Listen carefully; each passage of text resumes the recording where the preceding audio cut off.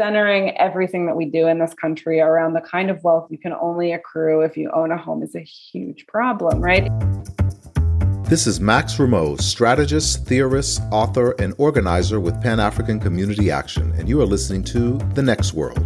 On this show, we explore and celebrate the work of poor people's movements, particularly in the U.S. We highlight innovative and powerful organizing campaigns and community building led by women, LGBTQ folks, Black communities, and other people of color that are pushing the boundaries and have the potential to transform society. Today on the show, a special panel discussion on strategies for increasing fair housing. The panelists are Sofia Lopez of the Action Center on Race and the Economy, Tomás Rivera of Chainbreakers Collective, James DeFilippis of the School of Planning and Public Policy at Rutgers University. The moderator is Casey Foster, co-executive director of Partners for Dignity and Rights. Here's the discussion. My name is Casey Foster. You can use my pronouns. I am the co-executive director at Partners for Dignity and Rights. This is a part of our new social contract webinar series, From the Ground Up, Community-Centered Policies for Equitable Development. And I am in Brooklyn. I'm in Fort Greene, where we are, like many other people across the world right now, experiencing a heat wave. So my windows are wide open and my neighbors' speakers are turned all the way up. If folks hear any background music coming from me right now, enjoy it. So as I mentioned, we have a great panel for tonight's conversation. I'll get into some more formal introductions a little bit of our panel. We have Tomás Rivera from the Chainbreakers Collective, Santa Fe, New Mexico, Sofia Lopez from Acre Campaigns, and Dr. James DeFilippis from Rutgers and the Western Queens Community Land Trust. But first, I wanted to ground us a little bit in where we are right now in the moment that we're in. We are in a moment where we are still very much navigating a health pandemic the likes of none of us have ever seen. And we are in a moment where the protections that were fought for and won for many low-income renters, so eviction moratoriums are coming to an end or have ended all across the country. We are seeing homelessness on a rise all across the country. We are seeing rents skyrocket across the country. We are seeing corporate landlords come in and buy up properties across the country. And in the face of these daunting challenges, we are also in a moment where we've seen relentless, inspiring, innovative organizing across the country, from tenant housing organizers to community land organizers in really every corner of the country. I think there's lessons that we can pull from the way people have organized throughout the pandemic and continue to organize. And for us at Partners for Dignity and Rights, the impetus for this conversation comes from our work over a decade supporting housing and community land organizers in Baltimore. And during the last decade, before the murder of Freddie Gray and the ensuing rebellion, a collection of organizers in Baltimore began building a coalition around equitable development, seeing the links between the downtown business, government subsidies, low-wage employment, people returning from incarceration, vacant housing, the loss and privatization of public housing and gentrification. They embarked upon a campaign to use 2/3 of the city's bond budget to deconstruct and rehab vacant housing by employing people returning from incarceration and creating a city-supported network of community land trusts to operationalize it. The campaign got a lot of attraction, even though it didn't reach its ultimate goals. However, the coalition did win an affordable housing trust governed predominantly by community members and securing a property transfer surtax on sales above $1 million targeted to the fund. It then mobilized successfully to push the fund to prioritize community land ownership and CLTs and work to support burgeoning CLTs by forming a community land trust network called Share Baltimore. The work in Baltimore continues. We continue to support that work and the innovative and brave organizers there who have been challenged by COVID, capitalist forces driving extraction of communal resources and exploitation of labor. Our recently released report, From the Ground Up, Community-Centered Policies for Equitable Development, draws from some of those lessons learned in Baltimore. We explore a path towards community-controlled development to benefit community members, not corporate landlords and real estate investors. Every attempt by tenants to take over their building, eliminate substandard housing, increase public and social housing, affirmatively further fair housing are fights against powerful political and economic alignments. There's no low-hanging fruit here, and our guests know that firsthand. And they've been doing the work and supporting the work that's similar to the work that we're supporting in Baltimore, and that's taking root all over our country. So I want to introduce everyone to our guest tonight. From the Chainbreaker Collective in Santa Fe, we have the executive director, Tomás Rivera. Chainbreaker helped author a report 7 years ago on equitable development and the risk of displacement that profiled 4 Santa Fe neighborhoods. 2 years ago, they released another one on health, healing, and housing. Santa Fe is like many cities in the U.S., beset by hyperinvestment in some neighborhoods and a history of divestment in others. Chainbreaker is a grassroots-led agent of community-driven equitable development, and we're proud and honored to have Tomás join us tonight. Sofia Lopez comes to us from ACRE, the Action Center on Race and the Economy, which is a campaign hub for organizations working at the intersection of racial justice and Wall Street accountability using an explicit racial lens. It recently released a study of the Wall Street infrastructure that is aggressively consuming the single-family landlord industry entitled The National Rental Home Council: How America's Largest Single-Family Landlords Put Profit Over People. We're pleased that Sofia Lopez, a co-author of that report from ACRE, is with us this evening. And finally, I'd like to introduce Dr. James DeFilippis, who's an academic grounded in community organizing and action and a founding member of the Western Queens Community Land Trust. He has worked with community land trusts, community organizers, and written about alternative finance institutions long before the public banking movement came into vogue. We're glad to have him join us tonight. And so I want to take no further time out of everyone's night and go right to our panelists. And so our first question tonight is for Sofia. Why is this? I opened up a little bit with some of the grounding, talking about corporate landlords, but why is this happening now in terms of corporate landlords' growth in buying up single family homes? What's different this time, kind of looking now as opposed to back in 2008? Thanks, Casey. And hi, everyone. So nice to be here with you all. As Casey mentioned, a lot of my work has focused recently on single family rental landlords, though that's not the only place where corporate landlords and all of the different kinds of financial arrangements like REITs and LLCs, have moved into our homes. But the story with single family rentals really dates back to the 2008 financial crisis. As we all know here, millions of people, particularly households of color, lost their homes to foreclosure. And in thousands of instances, these large institutional landlords, like Invitation Homes, created by Blackstone, the private equity firm, which I'm sure many of you have heard of, ended up buying thousands and thousands of these homes at auction, often facilitated by the federal government, whether that was buying the loans directly from the federal government or getting massively beneficial, very low cost loan guarantees from the federal government. So really, this was an industry that was created and propped up with a lot of support, unfortunately, from federal actors.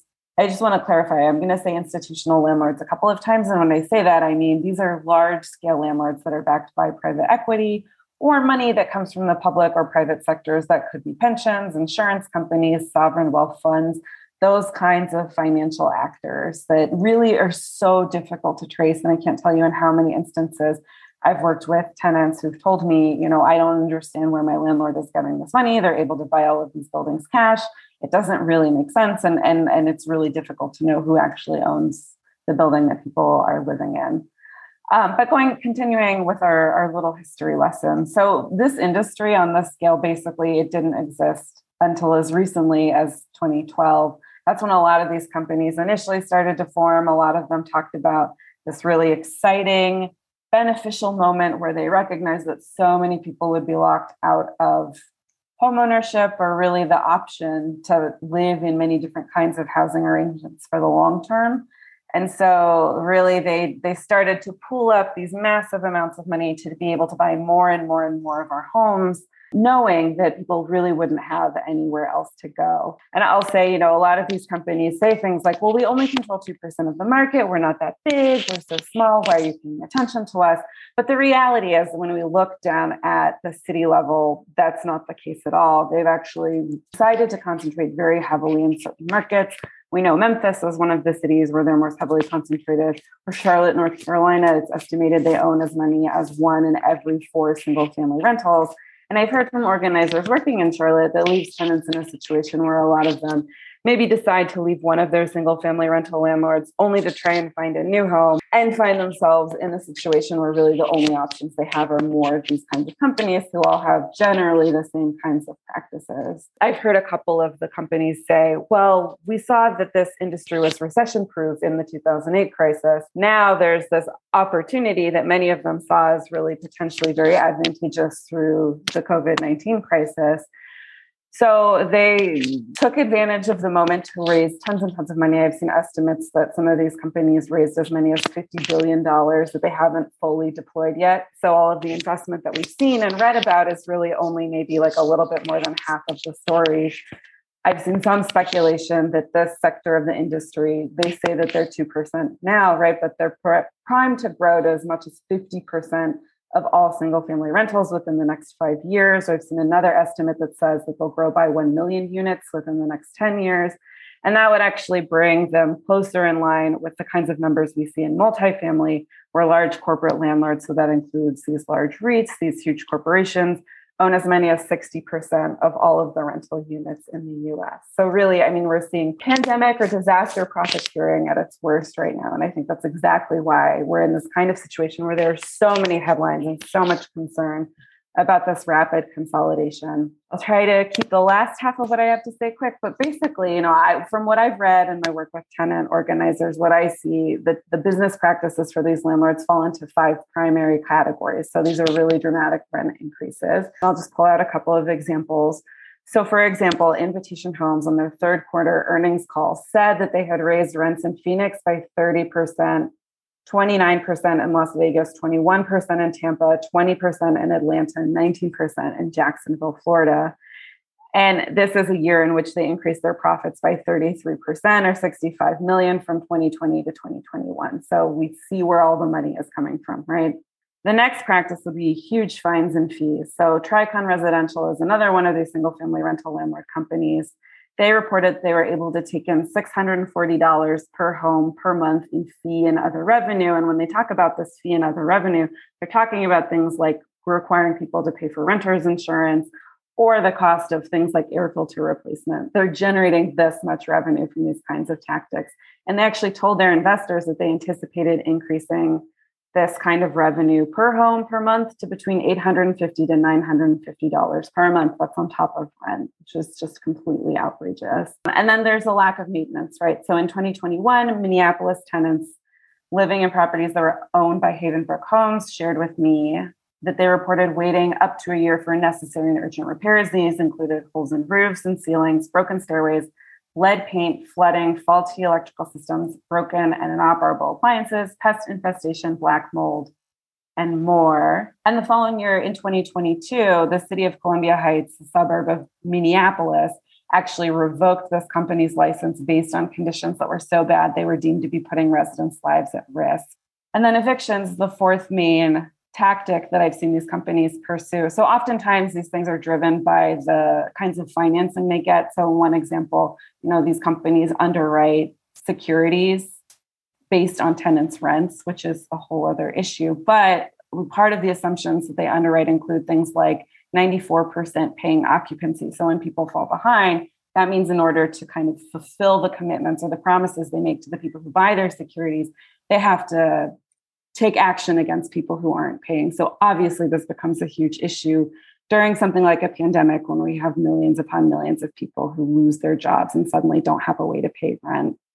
And then lastly, I'll say, there's this intensely confusing, convoluted ownership structure where it's difficult to know where the money is coming from to finance some of these purchases. But then also, as I'm sure many of you have seen, there are these very opaque LLC structures that in good instances, you're able to research, when you're lucky, you're able to research and understand who owns the building. And that's usually like a 3-step process. But there are plenty of other times where you just end up at a dead end and people, tenants don't know where to go when they're having an issue and the company that they're renting from isn't responsive at all. So in one of the reports that was dropped in the chat, you can see we recommend tenant protections as the best way to ensure that people are living with dignity in their homes. That includes protections from outrageous rent increases and huge fines and fees, things like a tenant right to counsel and a right to organize so the tenants can actually address horrible conditions in their homes, and things like just cause eviction. So tenants aren't evicted from their homes without an actual reason. We saw recently that there was proposed legislation in New York State that also included protections from large rent increases and fines and fees. And then lastly, we call for transparency in ownership and things like anti-speculation taxes and definitely public banking as an option to avoid the kinds of speculative finance that require these kinds of landlords maximize their profits. And I'll just say, last thing, we know that these policies don't happen in a vacuum, right? These companies and their leadership are all very politically connected and politically powerful. So I'll say for me at Acre, it's a complete pleasure and honor to be able to do the work that I do alongside and with tenants who are organizing to fight back on the conditions in their homes against some of the largest landlords in the country. So I'll leave it at that for now. Thanks. Thank you, Sofia. I think there are two solutions that you brought forth. One was right to counsel, which I know was a campaign that started with tenant organizers in New York City, but has taken root in a number of cities. And then just cause eviction is another solution you mentioned, which got close this year in New York and had passed in some municipalities throughout New York State. Unfortunately, I think the court just took away that victory. I believe in Albany, because the courts have a habit of taking away our victories.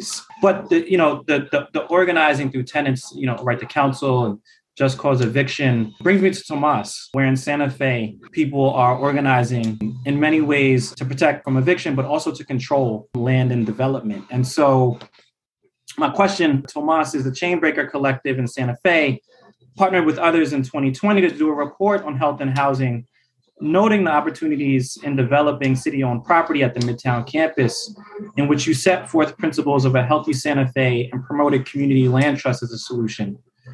What is Chainbreaker's vision for community land trust, and why community land trust as a solution during this time? Yeah, thank you, and thanks for having us here. So just for a little bit of background, Chainbreaker is a membership-led economic and environmental justice organization based here in Santa Fe, New Mexico. We primarily organize low-income people of color, which is predominantly Latinx people here in Santa Fe. There's a long history. Santa Fe is a smaller city, but a long history of dealing with big city issues like ongoing displacement and segregation, gentrification, and these housing issues that we're dealing with here. I think that they're happening in cities like Santa Fe, smaller cities even than ours, and of course the larger metropolitan places. They started before COVID, long before COVID, and have been exacerbated and sort of hit the fast forward button there. So really what we're looking at is deeply ingrained systemic issues with how we think about housing in our society here. And so in Santa Fe, we've been working on anti-displacement work for about 18 years. And so I think there's a couple components that brought us to a place of calling for a community land trust. One of our primary neighborhoods where the majority of our members live is literally now across the street from a 64-acre piece of city-owned land that is suddenly vacant. It's a former college that has suddenly been available. So that's 2018, actually. I say suddenly. That was 2018 that happened. The city's trying to figure out what to do with it. Now, we know as doing this work for a long time, no matter what gets built on this property is going to increase displacement pressure on the surrounding neighborhoods, which are already incredibly vulnerable to gentrification.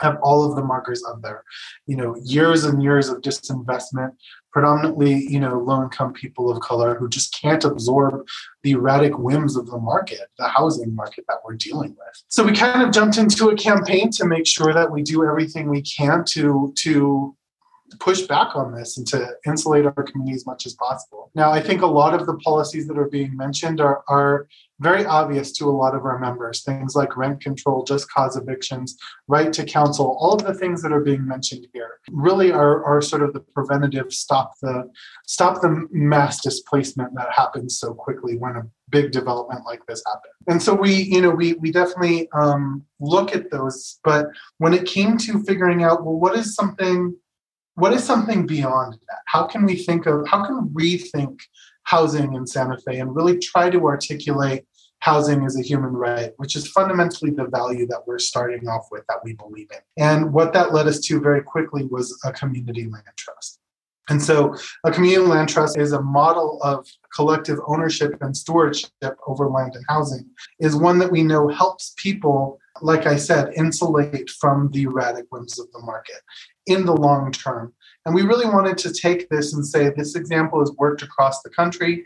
What could it do in Santa Fe on such a large scale of land? This is public land. This is something that we have at least some political access to here in Santa Fe. How can we sort of propose this and say, what is the dream of turning 64 acres into something, public lands in public hands? And so, I think like what people are saying, there is no silver bullet. I love that, you said right at the beginning, there is no low-hanging fruit with what we're talking about. These are all very deeply ingrained systemic issues that we are in an uphill battle about. But we're not starting from scratch, right? We talk about silver buckshot. There are solutions, and a community land trust is one of them. So when I think it comes down to what is the vision for a community land trust, of course, we could get into some of the policy conversations. And, if you look to the reports that have been shared there, it is very clear to us that when you're in situations like the COVID pandemic, like what happened in 2008, like what tends to happen when we're in these sort of markets that kind of fluctuate in the ways that they do, there are obvious solutions like community land trusts out there. And so this is not new information. This is something we've known for a long time. Fundamentally, the vision behind what we're talking about, though, is about people. We always say when we're having this conversation is Chainbreaker is not a housing organization. We are a civil rights organization. We are a social justice organization. And housing is a social justice issue. It's a civil rights issue. It is fundamentally a human rights issue. And so if we think about it in those terms, we stop asking ourselves questions that lend towards the commodification of housing and start moving towards how do we actually think of this as a community resource that we have available to us. So when we think of this campaign for the 64 acres of land to turn into a land trust, we're actually asking ourselves, how can we come off the back foot and say, we have generations and generations of segregation and displacement and gentrification that we've been fighting. There's ongoing community level trauma that we're dealing with there and trying to start healing from. And so I think that we really come at this place, and we say it a lot in Santa Fe, we want to preserve our history, we want to preserve our culture. And I think that a lot of the sort of the I don't want to call them smaller because there is no low-hanging fruit, but things like just cause evictions policies, which are very heavy lifts, or rent control, that's still just saying, how do we stop the bleeding? What a community land trust actually says is, how do we envision a world and a future and a Santa Fe that has us in it? Not just for this current generation, but for generations down the line. And so, we really want to encourage people to think in those terms. How do we take housing and start thinking about it in terms of the people who are inside the houses? What are the lives that they lead? How can we think about making sure that these are fully formed communities that have all of the support systems in there? And when we start having that conversation from a community, a collective ownership, a collective stewardship framework, we start answering questions that seem very obvious about things like food access, things like access to health, things like parks, things like open spaces, become the natural thing to flow outside of conversations just about profit and equity and things that just are out of reach for so many of our folks there. So I guess I'm trying to encourage us to, yes, we should look at the policies. We should look at the actual political, legal, and financial mechanisms that allow for this kind of thing to happen. But that's happened before, right? There's people on the call here. That's figure-outable, we like to say, right? Let's lean towards the dream, though, behind it. Like, what does the future look like in a world where people aren't falling constant prey to profit over people? And that's, to us, a community land trust is actually just the first step towards that. So we're looking forward to doing that. And I guess I can leave it there for now. I know that there's more questions to be had, but again, just want to encourage us to think in those terms. How are the people affected by this? That's great. I want to kind of build off Tomás's answer there and go to James. And one of the takeaways that we've had in Baltimore with folks in Baltimore has been a challenge is scale, right? Specifically around solutions that are building a different future, community land trusts, ownership of land. There's been a challenge of how do we take this to scale? And I know for me, the first time I heard about community land trusts believe it was a community organization in Austin, Texas, on the historically Black side of Austin that had established a community land trust. And I'm in New York, and I thought that's an amazing idea. How do you do that in New York, right? Like maybe Hollis, where my grandfather is, like that maybe is a similar community to what Austin looks like. But James, you're in Queens, in Western Queens with the Western Queens Community Land Trust, which is a very dense area. And so when we talk about community land trust being an alternative and an answer for us building a different future, how is the Western Queens Community Land Trust thinking of community land trust as something that we can bring to scale? I think the scale question is really complicated. And first of all, thank you so much for inviting me to be part of this conversation. It's so exciting to me. I'm very happy to be learning from my partners and colleagues around the country. And the really excellent report that is sort of part of this that was just put in the chat. Scale is a super hard question because on the one hand, we are rooted in communities, right? In shared understandings and experiences and relationships. And that doesn't map on very well to kind of organizational bigness, right? And we haven't done a great job of figuring out ways that you can sort of have larger orgs appear while retaining sort of, very strong neighborhood kinds of roots, right? In the CLT universe, and besides my work in New York, I study them and write about them. There are an awful lot of kind of citywide CLTs that are actually, and some of them are quite good, right? Like I think City of Lakes in Minneapolis is a great shop, right? That does really good work with the residents on their land, but they're not community based, right? Like their turf is got 390,000 people in it, and to the city of Minneapolis, right? Like there are many, you're just going from one part of the, in the north side of Minneapolis to another part, you're in a different community. So I think about scale. When I think about scale, I think about scaling up the movement, right? And the movement part of it, not the kind of politician grabbed onto this. I'm the city of Chicago. I demoed all my public housing. And then I'm like, God, I need to figure out how to kind of do permanently affordable housing because I just demoed all this permanently affordable housing. So I'm going to create a CLT, but you're not a CLT, right? You're doing housing that is, permanently affordable, but you're not a community land trust, right? Like, because there is no community governance, there is no democracy in the decision making, right? Like or you look at the one that Flagstaff, Arizona set up, or the one that Irvine, California set up, or the one that Mayo Clinic in Rochester, Minnesota. So there are a ton of them out there.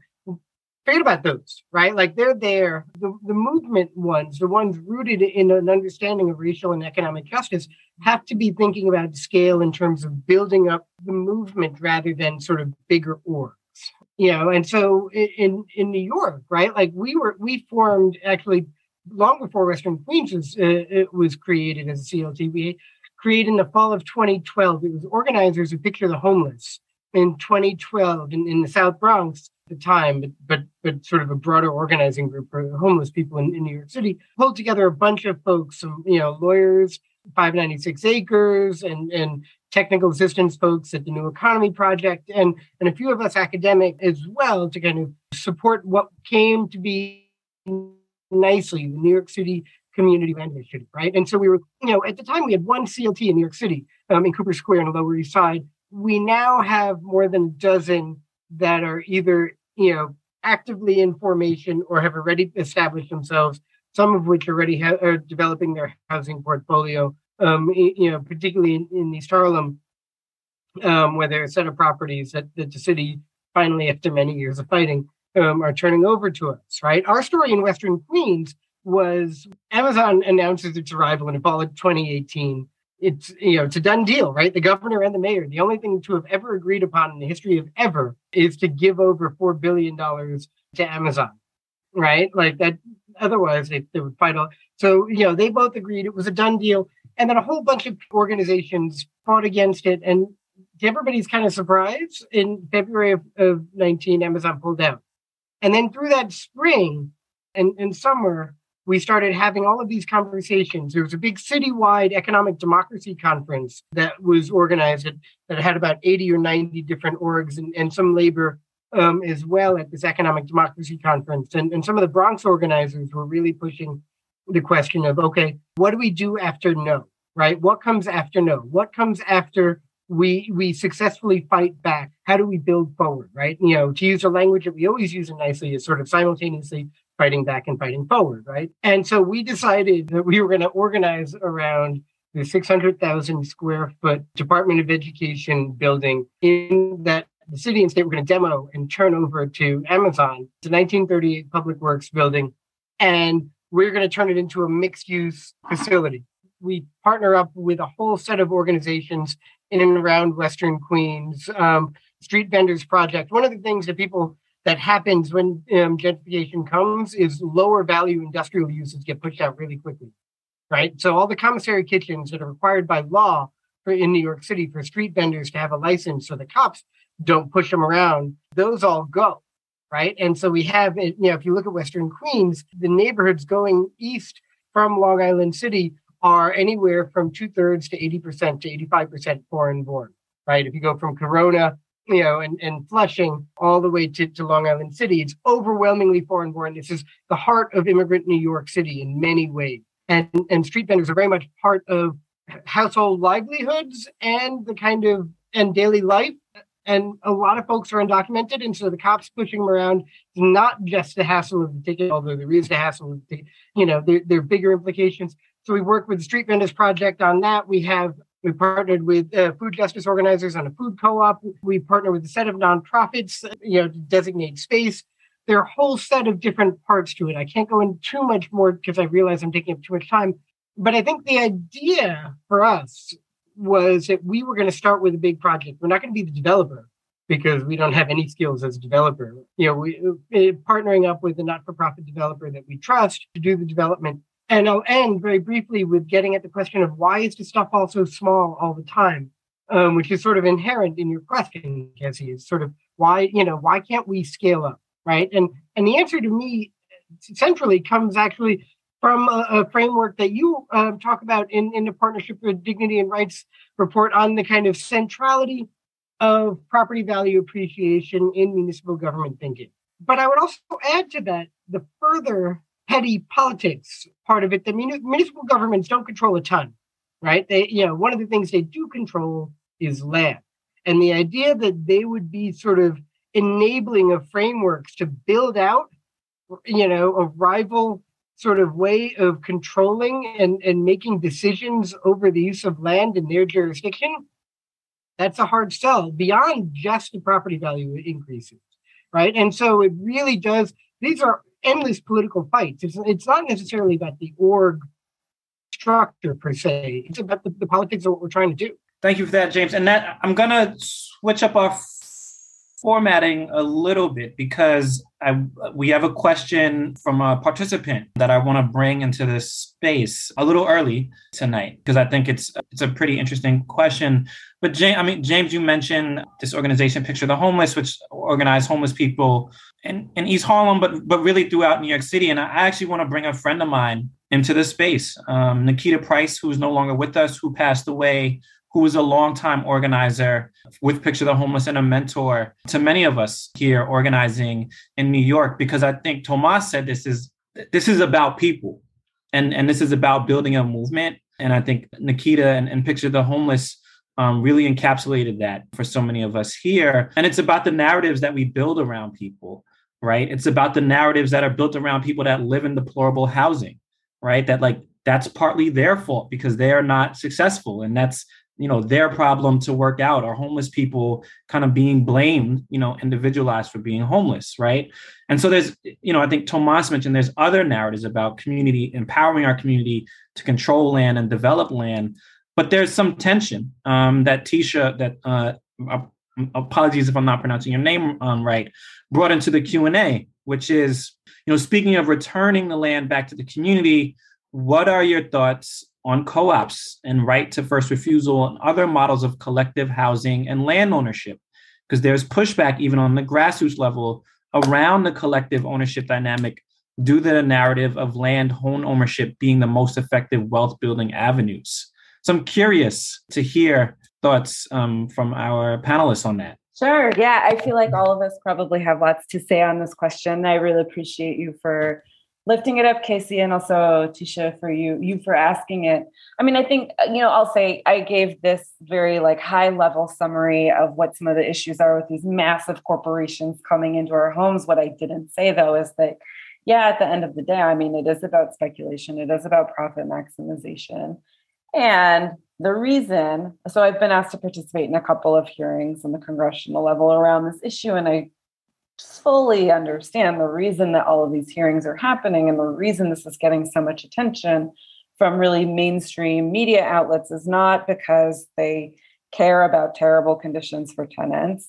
It's because homeownership rates are threatened, right? And so congressional representatives want to do something that responds to their constituents not being able to buy homes, because that is like the sliced white bread in this country. It's just kind of the default position that gets privileged and prioritized. But ultimately, centering everything that we do in this country around the kind of wealth you can only accrue if you own a home is a huge problem, right? You shouldn't have to own a home in order to have your medical expenses covered. You shouldn't have to own a home if you want to go to college, if you want to support your family members going to college. You shouldn't have to own a home if you want to hopefully retire comfortably someday. All of these assumptions baked into our macro economy are deeply problematic if they're premised on something that so many people in this country aren't going to have access to.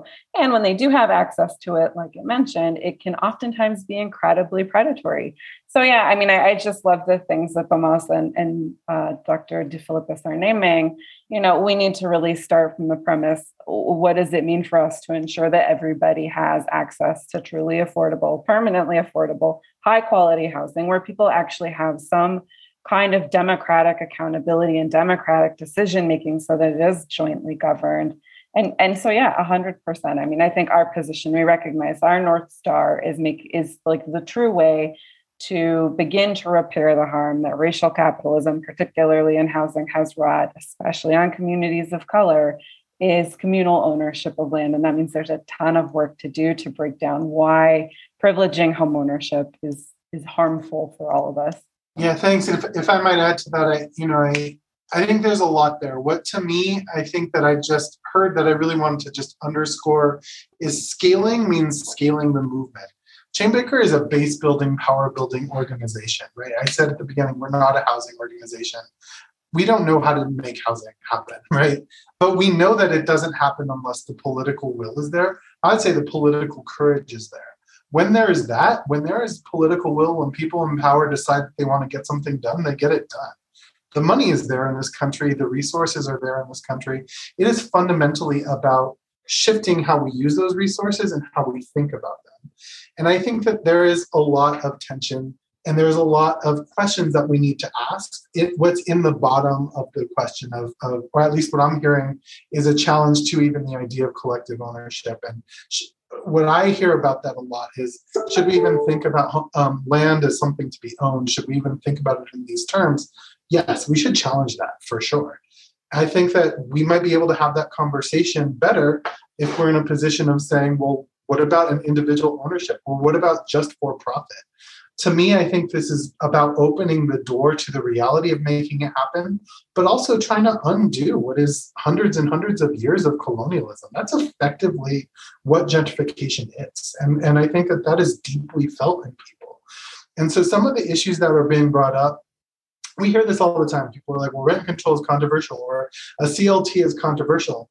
It's like actually not in my community, honestly. If we knock on doors and we say, do you think this is controversial? People say this is the most obvious thing we can think of, actually. Where it becomes controversial is the higher you get up towards a decision maker, because there's different power pressures being put upon them. And I don't want to ignore that those are real things, but that's why we need to do organizing. That's why we need to scale that movement. That's why we need to actually build a real housing justice movement that can have and harness the conversation about, well, yeah, maybe collective ownership is still problematic, and maybe it's just a step towards something, or maybe we should go a different direction. We're so far away from that because this for-profit real estate focused sort of individual American dream home ownership thing is so encrusted in our politics and our mentality that we really have to work to undo that, which is really, I think, work about decolonizing. And I think that there is another question in the chat here too, if I can kind of bridge those two things together, about financing. And if the city finances the CLT, should they retain control over that? And I guess that some of that brings some of the similar questions. Maybe, I think, there are definitely, that happens around the country. There's cities that own that.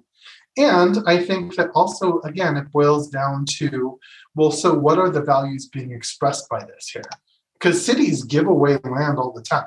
I mean, cities actually pay corporations to take land away from people all the time. So hearing just, well, what if the city just donates the land and finances it?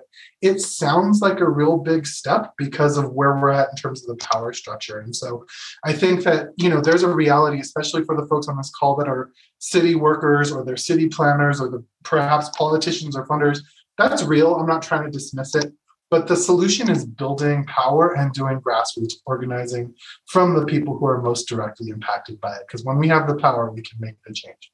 Two tiny little things. First of all, New York, we had the de Blasio administration. There was a great group called 596 Acres that was documenting every $1 property that was publicly owned that was sold to a for-profit developer for $1 by New York City. And they went under, unfortunately, in 2018. But from 2014 to 2018, they documented more than 200 publicly owned pieces of land that were turned over to for-profit developers for $1 each.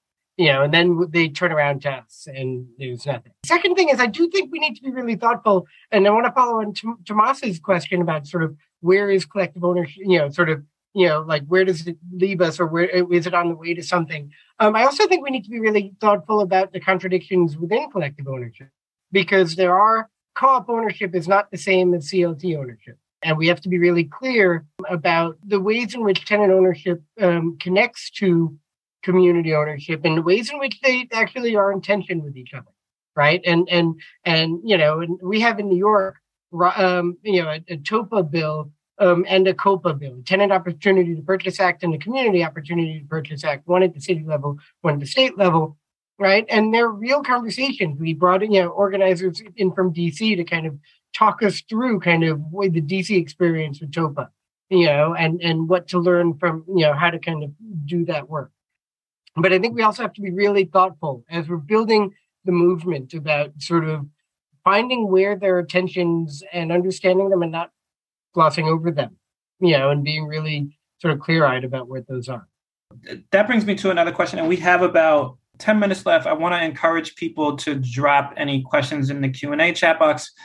James, I think where your comments bring me is, in the report we talked about at the top of the webinar, we kind of draw out these really strong political alignments between real estate developers, politicians, private equity, and private homeowners, right? And how that political alignment has become such a powerful force in driving gentrification and driving the housing prices up. And it's pretty easy for those folks to see where their political alignment benefits each other. But what I want to kind of give people some space to do now is kind of share, where are you all kind of inspired by the movement, making connections and aligning around, as we said, scaling up the housing justice movement? So where are you seeing, the movement making connections to push back against those forces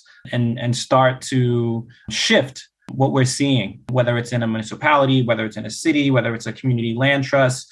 Just where are you being inspired right now by the housing justice movement and the connections that folks are making across constituencies and issues that's starting to make a difference? And I'll start with Sofia. Sure, thanks. I feel like I have the privilege of being inspired on a daily basis by the organizations that I get to work with. I think people are doing such, I don't know, such difficult and brave things out of, a very genuine need within their own homes and the circumstances that are impacting them within their own homes. I think most recently I have been in touch with folks. Let's take Miami, for example. An organization called Miami Worker Center just won a tenants' bill of rights in that city. And speaking with some of those folks, I know that they were inspired by KC Tenants also winning a tenants' bill of rights in the Kansas City area. And I think these kinds of relationships where people see what folks are organizing for in one geography and doing it in a way that respects their own, unique circumstances in a different city somewhere else is really inspiring, and look forward to seeing more of those kinds of wins taking place. I think another example, I've heard so much from folks who are interested in things like collective bargaining rights in the buildings that they live in, and making sure that landlords actually have to sit down at the table and recognize tenant unions. And that, there's this case in San Francisco with the Housing Rights Committee of San Francisco, where that city recently implemented mandatory collective bargaining rights for all tenant associations within buildings. So tenants can actually withhold rent or pay it into escrow if the management of their building doesn't actually meet with them. And to me, I think, I situate all of these in, Tomás, you kind of framed this like there are steps along the way to this bigger vision of the housing that we actually need. And I just feel so excited and so grateful when I have the opportunity to work with people who are actually notching these kinds of wins. I'd say particularly in places where, I live in Texas, things are kind of weak here, let's say. And so I get so excited when I hear of wins in places that are perhaps not the most likely of jurisdictions where you think that tenants would be able to build the kind of power, or rather you expect the tenants would build the kind of power. You wouldn't necessarily expect that local governments would be amenable, but I think when we organize, we win, right? And I think that all of these cases are evidence of that being true. Tomás? Yeah, I think that you said it well. When we organize, we win, and I'm just constantly inspired by all of the people we've come into contact that are doing this work across the country. Of course, by our members who just refuse to give up, even though they're facing many reasons to give up. They refuse and they keep moving forward. I think knowing that we're calling for 64 acres of community land trust here in Santa Fe is something that is, I think, a very, not only an uphill battle, it's kind of an audacious thing to call for, especially in a town like Santa Fe.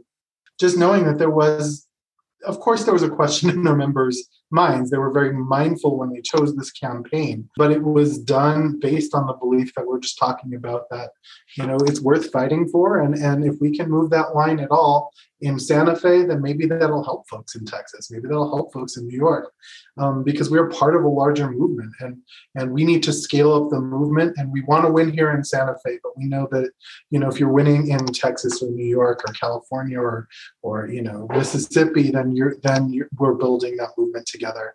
And so Chainmaker is part of a national alliance called Right to the City Alliance.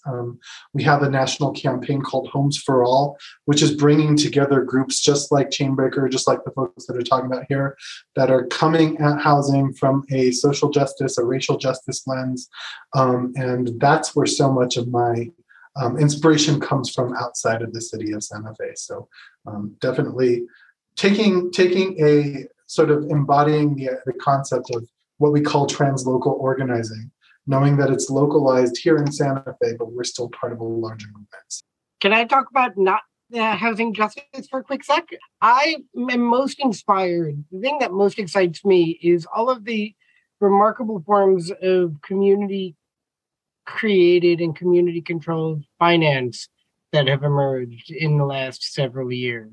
If there's a part of our movement that we need to do more learning from, the really excellent people at, like, say, Boston Ujima or downtown Crenshaw Rising in LA, even if they didn't get that mall, they did raise a ton of money. East Bay Real Estate Investment Cooperative, and a whole set, further up in California, and a whole set of really interesting models that I think we need to kind of reproduce more, because a central part of what we're going to be doing as we're building out our different way of housing and living, right? And to use some of the way that Tomás has been talking about it, very productively, I think, in our conversation.